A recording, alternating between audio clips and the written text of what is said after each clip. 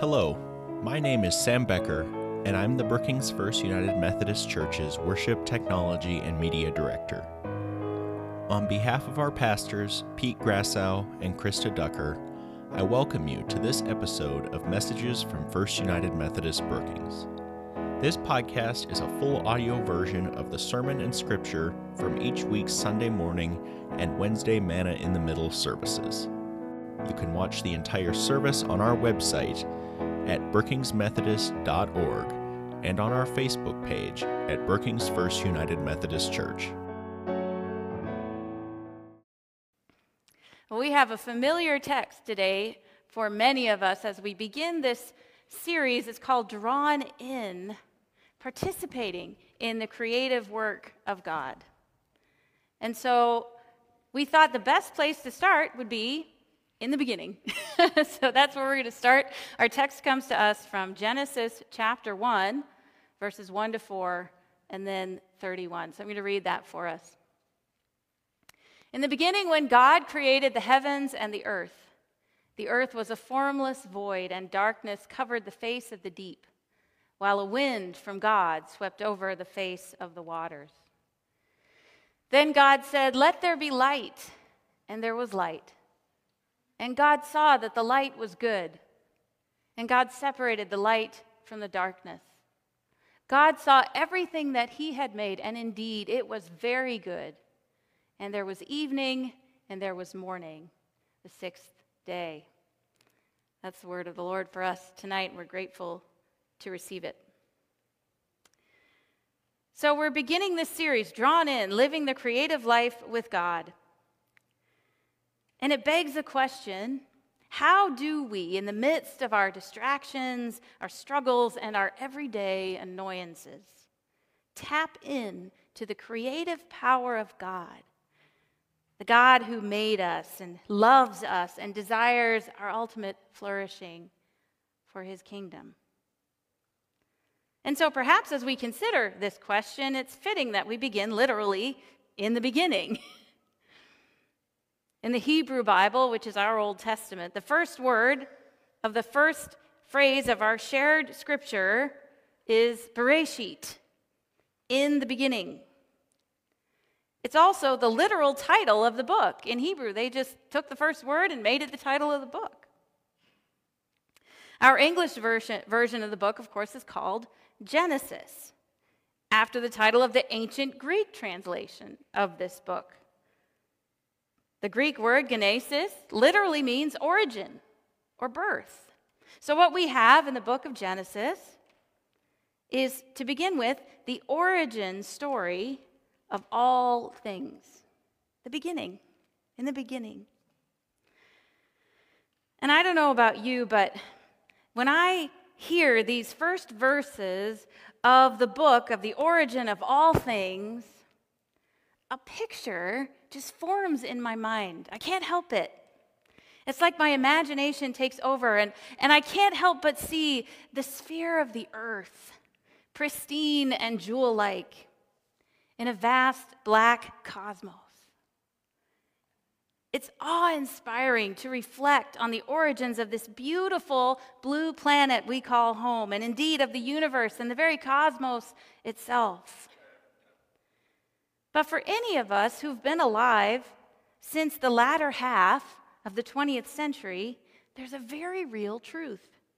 We have a concept of our planet and our cosmos that was entirely unknown to the ancient Israelites, who were inspired by the Holy Spirit to write down the story of the origin of all things. I mean, have a look at this picture. The image of the earth on the screen hanging in space. That image was taken by Bill Anders, an astronaut with Apollo 8 in 1967. See, before humans had the ability to leave Earth's orbit, no one had seen the earth from that perspective. Some of us perhaps remember that moment when the first time we saw the earth hanging like a marble in space. So the ancient Israelites had no concept of this when they were inspired by the Holy Spirit to write their story. Imagine if your understanding of all things was limited to what you could literally physically see around you. Even if you could climb the highest mountain on earth and look out on a clear day to the edge of the horizon, your understanding of the cosmos would be limited to what you could see. So that changes the perspective. So think about the ancient Hebrews inspired to write the account of God's creation of earth, of which we have two versions in our scripture, Genesis 1 and Genesis 2.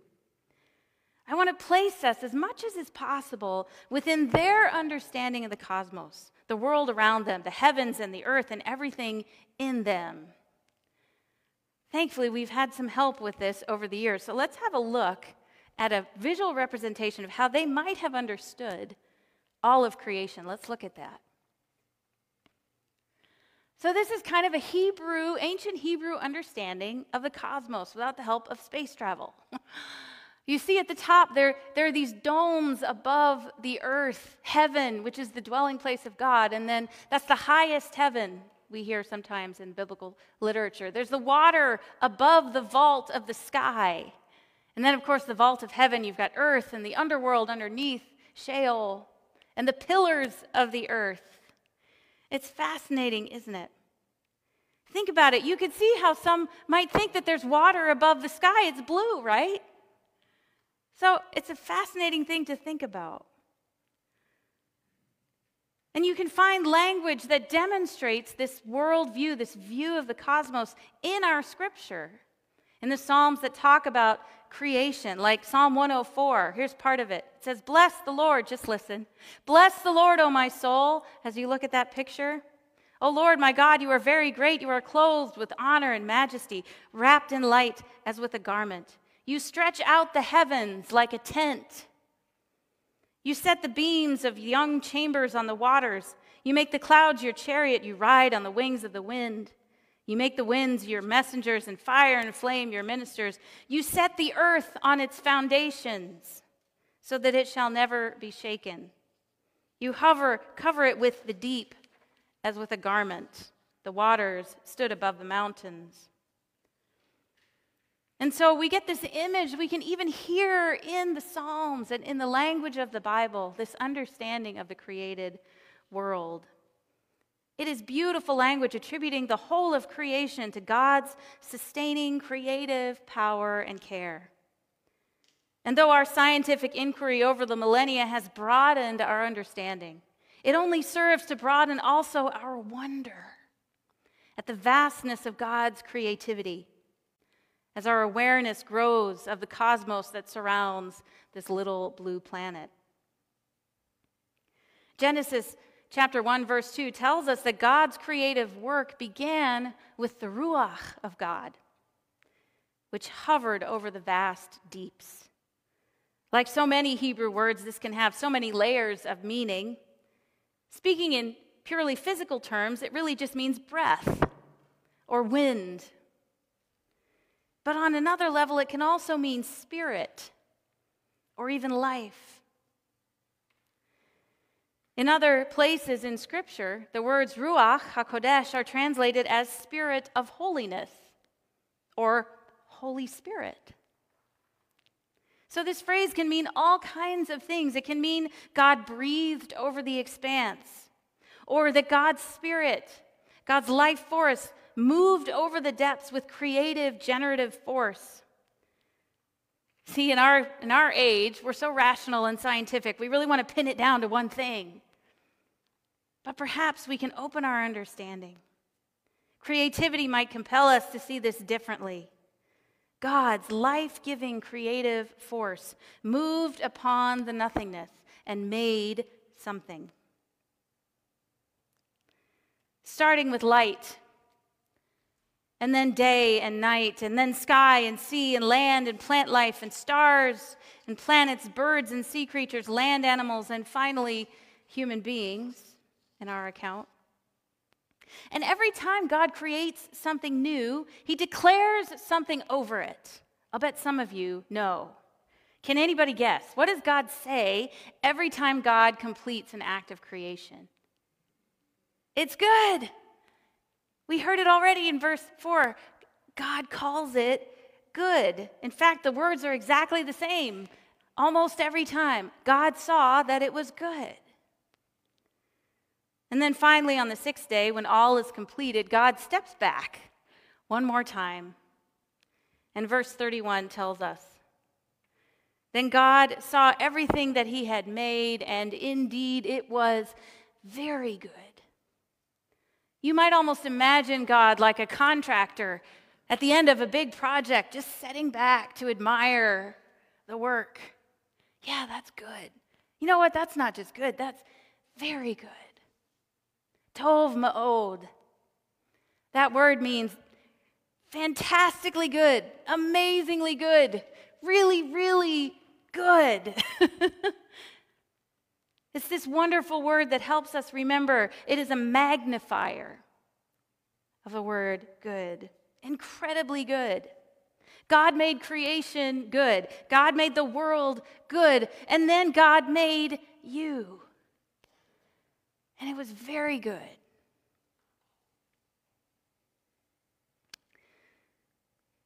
Yet, so often, we find ourselves looking at the world around us and thinking, but it's not good. It's not good. Sometimes relationships are not good, and sometimes we look at the way we've stewarded these beautiful global resources or our collective human resources or our scientific resources, and we wonder, is it good? And even sometimes, perhaps, we may look at ourselves in the mirror and find that good is not the word that comes to mind. But that is not God's design for us. God's design is good. God's design is good. You know, we're at this time of New Year's resolutions. And I kind of read from the internet, the social network Strava, which I think is for athletic types. I don't know if anybody knows it. I had never heard of it. But they noted in a 2018 survey that by the second Friday in January, those New Year's resolutions start to fall by the wayside. They start to crumble. Most of us find it so difficult to stick with these things. And yet, many of us keep making them every year. And I often wonder why it's so hard to keep these New Year's resolutions. And I wonder whether it might have something to do with our starting point. How many times do we think when we're making a New Year's resolution, man, I did a terrible job with my diet last year. I better do something about that. That was not good. Man, I need to do something about my budget. It was not good what happened last year. And so we carry this guilt and this struggle with us, and we try to make a change. But what if we started from a different place? What if we started somewhere different? I'd like to try to propose a different practice for us. And maybe you can help me. Maybe you at home can help me. Maybe we can start something different for January's. What if instead of thinking about all the not good things, we want to change at this magical turning of the calendar from one year to the next, we instead focused on what was good about the past year? What if we took our inspiration from Scripture? We stepped back like our Heavenly Father. We looked at all that has been accomplished, all the things that have been created, that we've been part of, that we've done this past year, because it's probably more than you think. What if we stepped back and we reflected on what was good? Well, you should have a sheet with you in your bulletin. If you are at home, you can look up on the screen. There's an opportunity for us. I don't know if I can see Ted around, if he could come. If he's not here, there he is. I wondered if Ted could help us. We're going to take just a couple of minutes and reflect. We've got a little time. So I want to invite you to take some time to reflect. If you've got a pen, maybe if our ushers, there's some pens around, we could pass some around. Write down a couple of things. Think about the last year. If there was something good that you can write down on your list, So Ted's just going to play some music for us for a few seconds. We're just going to take some time to reflect on that. And you can do that at home as well.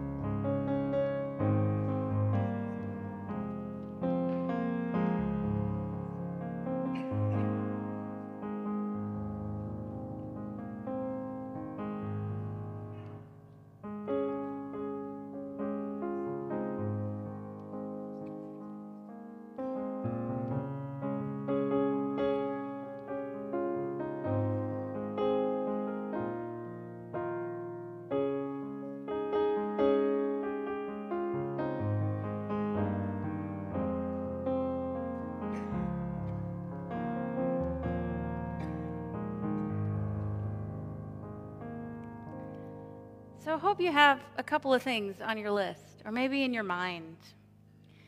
But let's not stop there. I want to challenge us, after tonight, to go home and pick one of those things, one of those good things that happened last year, and ask God how you might keep the good thing going.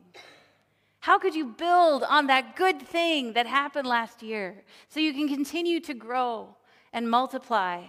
Because that's what God asked and commanded us to do. Didn't he? Be fruitful and multiply and fill the earth? So how can you make that good thing multiply this year? How can we continue the good creative work that God has already been up to in our lives as we head in to 2022? God is up to something good in your life, in this community, and in the world. So let us commit. Despite it all, in the midst of it all, let's commit to participating in that together. Thank you for listening to today's message from First United Methodist Brookings. To get every message delivered to you, subscribe to this podcast for free and leave us a review wherever you get yours. And be sure to watch for new podcasts from us launching in the coming months. You can always find more information about our services and outreach on our website at brookingsmethodist.org and on our Facebook page, Brookings First United Methodist Church. On behalf of the pastors of Brookings First United Methodist Church, thank you for listening and see you next time. This podcast was produced by Sam Becker on behalf of First United Methodist Church in Brookings, South Dakota. Intro and outro music was performed by our praise team under CCLI license number 936719, Streaming Plus license number 21039161. Visit brookingsmethodist.org for more information.